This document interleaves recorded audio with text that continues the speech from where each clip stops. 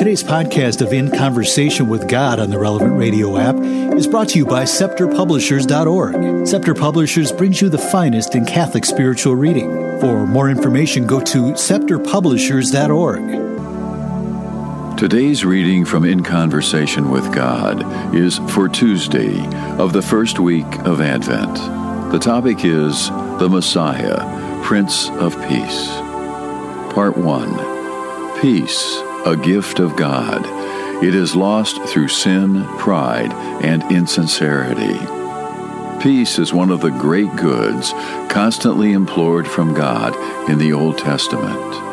It is this gift that is promised to the people of Israel as a reward for their fidelity, and it is seen as a work of God from which flow uncountable benefits. But real peace came to the world only with the coming of the Messiah. That is why at the Nativity of our Lord, the angels proclaim it, singing, "Glory to God in the highest, and peace on earth to men of good will." Advent and Christmas are especially opportune times for the growth of peace in our hearts. They are also times to pray for peace in this world, torn as it is by conflict and widespread dissension. Behold, the Lord is coming in power to bring peace to his people and give them eternal life.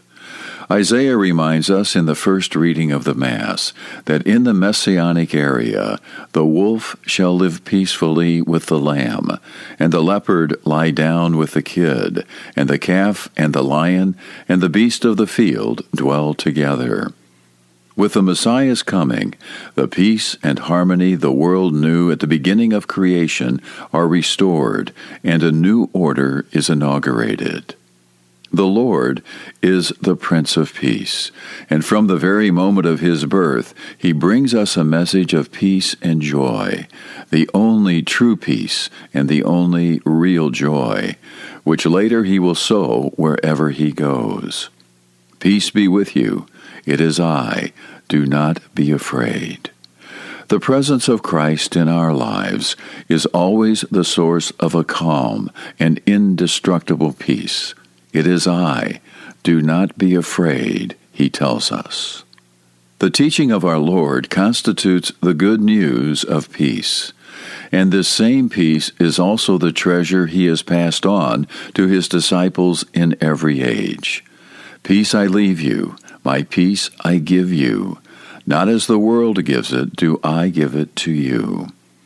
The Second Vatican Council tells us, earthly peace, which comes from love of our fellow man, is a type and a result of the peace of Christ issuing from God the Father.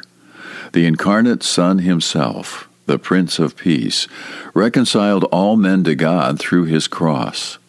In his own flesh he killed hatred, and after he had risen, he poured out the Spirit of charity into the hearts of men. The peace of God completely transcends an earthly peace, which can so easily be superficial and unreal, stemming often from selfishness, and not at all incompatible with injustice. Christ is our peace and our joy. Sin, on the other hand, sows nothing but loneliness, anxiety, and sadness in the soul. Christian peace, so necessary for apostolate and good fellowship, is the product of interior order, of a consciousness of our own failings and virtues, of unfailing respect for others, and a complete confidence in God, who we know will never abandon us. It is the consequence of humility, of awareness of our divine filiation, and of the struggle against our own passions, which tend always towards disorder and disruption.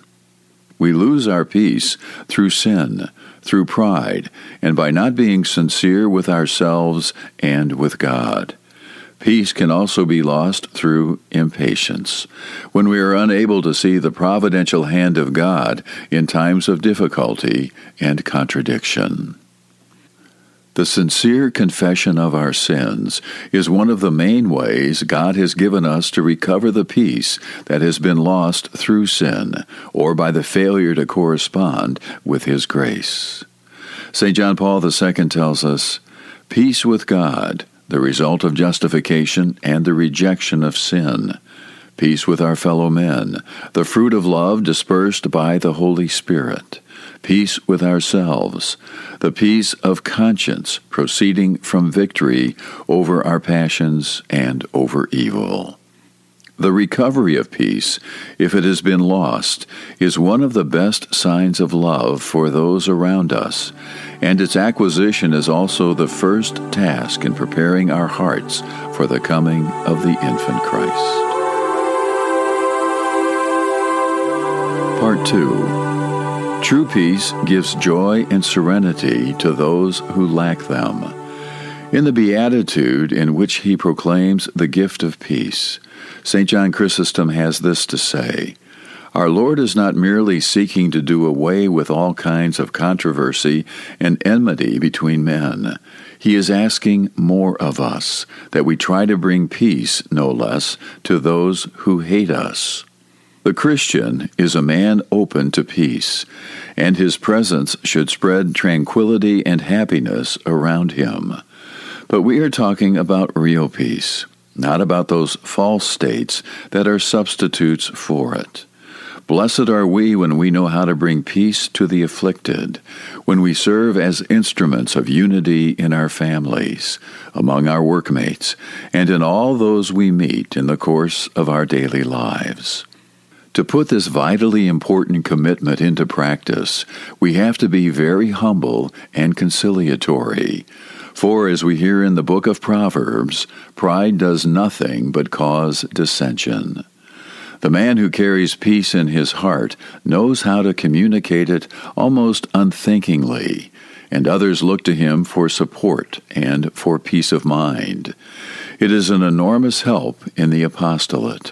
We Christians have to spread the interior peace we have in our hearts, wherever we find ourselves.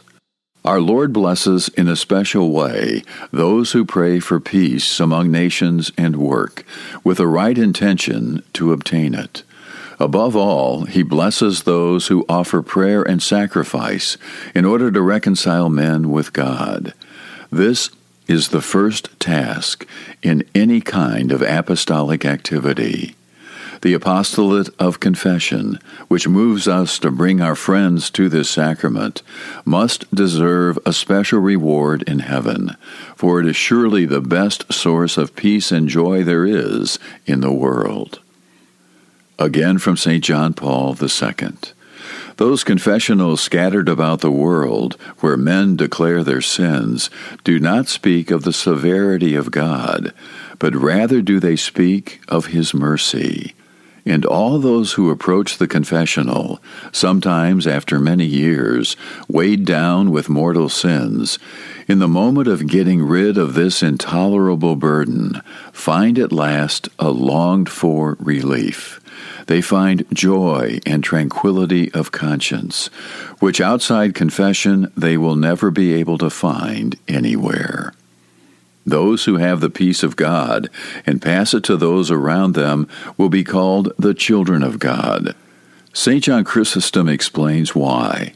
Truly it has been the work of the only begotten One to unite those who were apart and to reconcile those who were at war with one another. Within our own family, at our place of work, and among our friends, cannot we too, in this time of Advent, impart a deeper sense of union with God among those around us, and a still more loving and joyful fellowship?